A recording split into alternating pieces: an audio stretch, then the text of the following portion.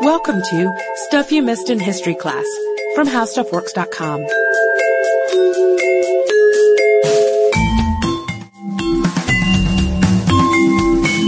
Hello and welcome to the podcast. I'm editor Candace Gibson, joined by staff writer Josh Clark. Call me God Gefused. A throwback to our Lady Godiva podcast. That is true. You know, it's almost as quaint as a cute little 11th century Anglo-Saxon village.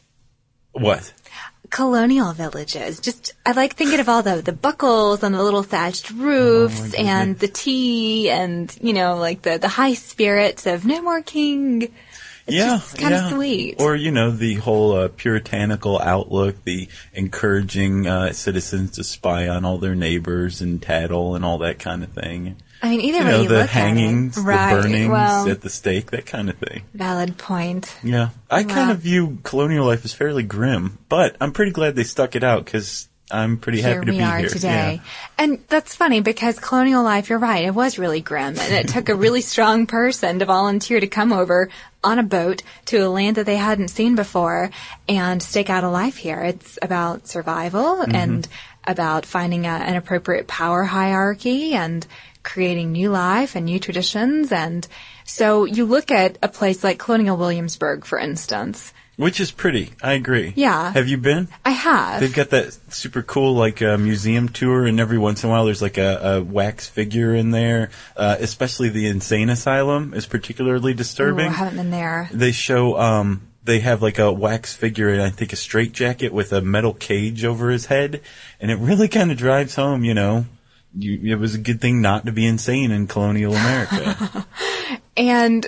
okay, so that aside, Colonial Williamsburg is a pretty quaint place, but it's sort of overshadowed by the mystery of, I guess, Colonial Roanoke. Yeah, well, Williamsburg is, you know, very recent compared to Roanoke. Right. Which is first settled in 1585. There was a group of like 100 people, 100 men, actually, I should say, mainly military guys. There was a scientist who came along and an artist named John White, who later became governor of the next Roanoke colony. And it didn't stick. No. It didn't work out all that well. They lasted 10 months, I think. And people had come before, even this group came over. Yeah, there was an expedition. And they scouted the area, you know, did some surveillance, found where the best place would be for the settlement, things like this, the normal things to do.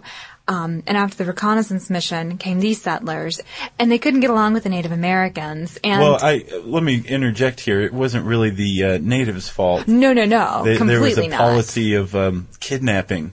Anytime they wanted information, food, anything. Right, they would hold the tribal leaders for ransom. Yeah, and then, you know, let them go or maybe not. There was another incident right after that 1585 colony was established. They found a silver cup was missing, so they burned down an Indian village. So, not exactly tit for tat. No, and the worst part is especially with the Powhatans, they were pretty friendly with the English settlers from the moment they arrived. And the first wave of settlers, the first 100 men that came, really did a lot to chip away at those, you know, warm feelings pretty quick. They did. And, you know, it's ironic because they were depending on, as they called them, these savages for food and resources, and no thanks were given, essentially, like you've explained. And finally, they were under such a heavy threat of attack from the Native Americans that the men had to pick up and leave, and they didn't have any more supplies.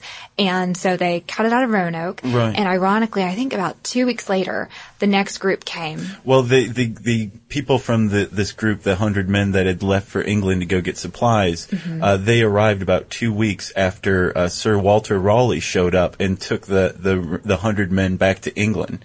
So the supply ship comes 2 weeks later, finds no one there, and, you know, they don't want to give up their stake in the new world. So the guy, Grenville, sorry, he leaves 15 soldiers behind to kind of man the settlement until more colonists can be, you know, rounded up and brought back to the new world. And while that may have been a wise decision when it comes to holding onto your land, it was a very poor decision in terms of relations with the Native Americans, because here were a really fired up group of people who were mad at all things European. Sure. And these new men come, and maybe they have some idea of the precedent that their fellow Europeans have set, but maybe not. I would think not. And so even if they tried to establish relations with the locals, it was all shot to poo because they were essentially killed off really fast. Yeah, we don't know exactly when they were killed off, but when the second wave of colonists arrived in 1587, about 12 months later, there was nothing but one set of bones of one of the soldiers. So, clearly that he'd been killed, long enough ago so that all that was left was bones. There was no rotting flesh or anything like that. And I think that there was like a skeleton of some sort of house or hut or something nearby. It was all pretty dilapidated the place at was this point. It was trashed. Yeah, it was trashed. And in this new group of settlers, it was men, women, and children. Yeah, this is a settlement that that much resembled later colonies. There was ways to reproduce and have new kids, and it was clearly a colony that was intended to plant. And actually, the male colonists of this colony were called planters. Right. So they wanted to kind of plant this English seed in the new world and let it grow, right? Right. And actually, the first English baby was born in the New Little World out Virginia of this group. Dare. Yeah. Is that right? Yep, Virginia Dare. Yeah. And she was actually the granddaughter of John White, who was the artist who'd been on that 1585 expedition. And he was back. As the governor this 1587. time. Right. Yeah. He's the governor now. And they set up a nice little village for themselves. I think they have 2-story little houses with thatched roofs, and things seem to be going pretty well. But again, no surprise here, tensions exist between Native Americans and these people, and not between all the Native American tribes. Some are actually a little bit friendly. Well, yeah, the Powhatans, they managed to get back in their good graces again. Right. But there were plenty of other tribes that had been hostile from the start or had grown hostile from the 1585 expedition that either kept their distance. I don't think that there were any attacks on the second Roanoke colony that we know of that were documented, but at the very least they weren't helping these people out. So basically they had the Powhatans to rely on, and supplies from England, which is, I think, 3,600 miles away from the outer banks of North Carolina, which is where Roanoke is. Right. So they were in a precarious position. They were, and White actually had to leave to go back to England for more supplies. A month or two after. And here is where things get mysterious. Yeah, here's the fact or fiction part. Most people think Roanoke lost colony. They assume that the Indians, there was an Indian attack and the colonists, the colony was wiped out. So let's make that the fact or fiction part. Okay. You want to tell them, is that fact or fiction? We don't really know. I'm going to go with faction. My default answer. And when White came back, everyone was gone. Just gone. Gone. And it wasn't, bones here and there like the 15 soldiers from before. It wasn't dilapidated huts like before.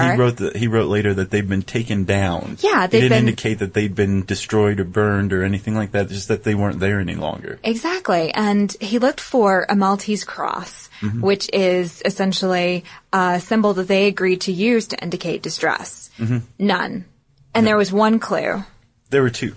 Well, 1.5, really. Right, yeah. Yeah, the word Croatoan, right? Right. Was carved into this impromptu fort. Basically, the colonists had built a wall around where the settlement had been. And on one of the post of this fort was carved the word Croatoan. Croatoan was an island nearby where friendly Powhatans lived, right? And because there was no, I'm sorry, because there was no Maltese cross carved in, Governor White assumed that the colonists had upped and moved to Croatoan for protection, food, resources, something like that. The other half of that clue was that on another post, or a tree, I think, was the word crow. Like someone had started to write Croatoan, maybe they ran out of finish. space or something like that. Yeah, and then they went back and did it, the full thing. That's the only clue. That's it. And it kind of makes you want to beat your head against a wall because no one bothered really investigating the disappearance.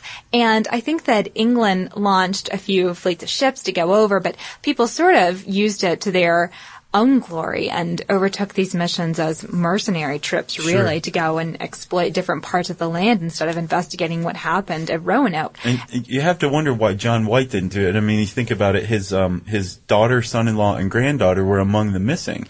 And here he is on Roanoke Island, and Croatoan is a hop, skip, and a jump away. The problem is, when he went to go get supplies, there was an attack on England by the Spanish Armada. So he was delayed basically 3 years before he could go get back to Roanoke. And by the time he could get back, the only way to get there, he didn't even have supplies. Right. He was basically a guest on this passenger ship. So he had no say in what the ship did or where it went. So I believe the ship's captain decided that they were going to go up for a little piracy, and before they could, I think the season changed and they headed back for England.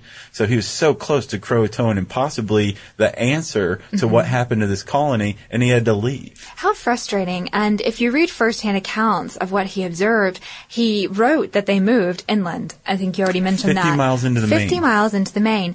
And I have to wonder, was that a way of consoling himself? Maybe he thought it was just as mysterious and upsetting, and perhaps he convinced himself that that's what happened. He couldn't probe any further. He didn't have the resources or time, and so that's just how it was. They just moved inland, and that would have been a reassuring answer. It would have been, but don't you find it curious that he specified a distance? 50 miles into the Maine. And also, into the Maine has come into contention. The thing I buy into is 50 miles inland, into the mainland. Other people have said that White meant 50 miles north. I don't know how you get into the Maine or north from into the Maine, but that would place the settlers in about the Chesapeake area, which was where they were originally supposed to be going. They were just stopping at Roanoke to make contact with those 15 soldiers, found them dead, and apparently the pilot of the ship who was going to take them to the Chesapeake colony refused to take them any further. So they were stuck in Roanoke. So there's like mystery upon mystery shrouding this thing. There's an anthropologist named Lee Miller, and I think she's out of Vanderbilt University, maybe? I can't remember. Sorry, Ms. Miller. But she suspects that the whole thing was sabotaged by people who were out to undermine Sir Walter Raleigh, who had an exclusive patent on the New World, and that pilot refusing him to take the colonists any further was part of this plot to thwart the colonists' success. So it may have been a conspiracy, or at least some people would think. Possible, sure. And it wasn't until 1607, when the Jamestown colony came into play, that there was time and there were resources to dedicate to the disappearance of the Roanoke colonists. And what's funny is that when people got to Roanoke, they couldn't even agree, really, where the settlement would have been. You know, which part of the island? Was it where the cannons were? Was it, further inland? Now, the cannons were located in the Sound, in a little inlet, basically. And that's where the cannons were. That's where boats should have been. John White found no evidence of any of these. And the original settlement had a fort, Fort Raleigh. And that's where people have been digging pretty much since, I think, the 1940s is when serious scientific digs began to be undertaken. And they found no evidence of the second settlement. So not only were the colonists lost, the colony itself is literally lost. We have no idea where it is, where it went. And because Roanoke is an island, people do suspect that erosion may have washed some evidence away, and parts of Roanoke could be underwater now. Yeah.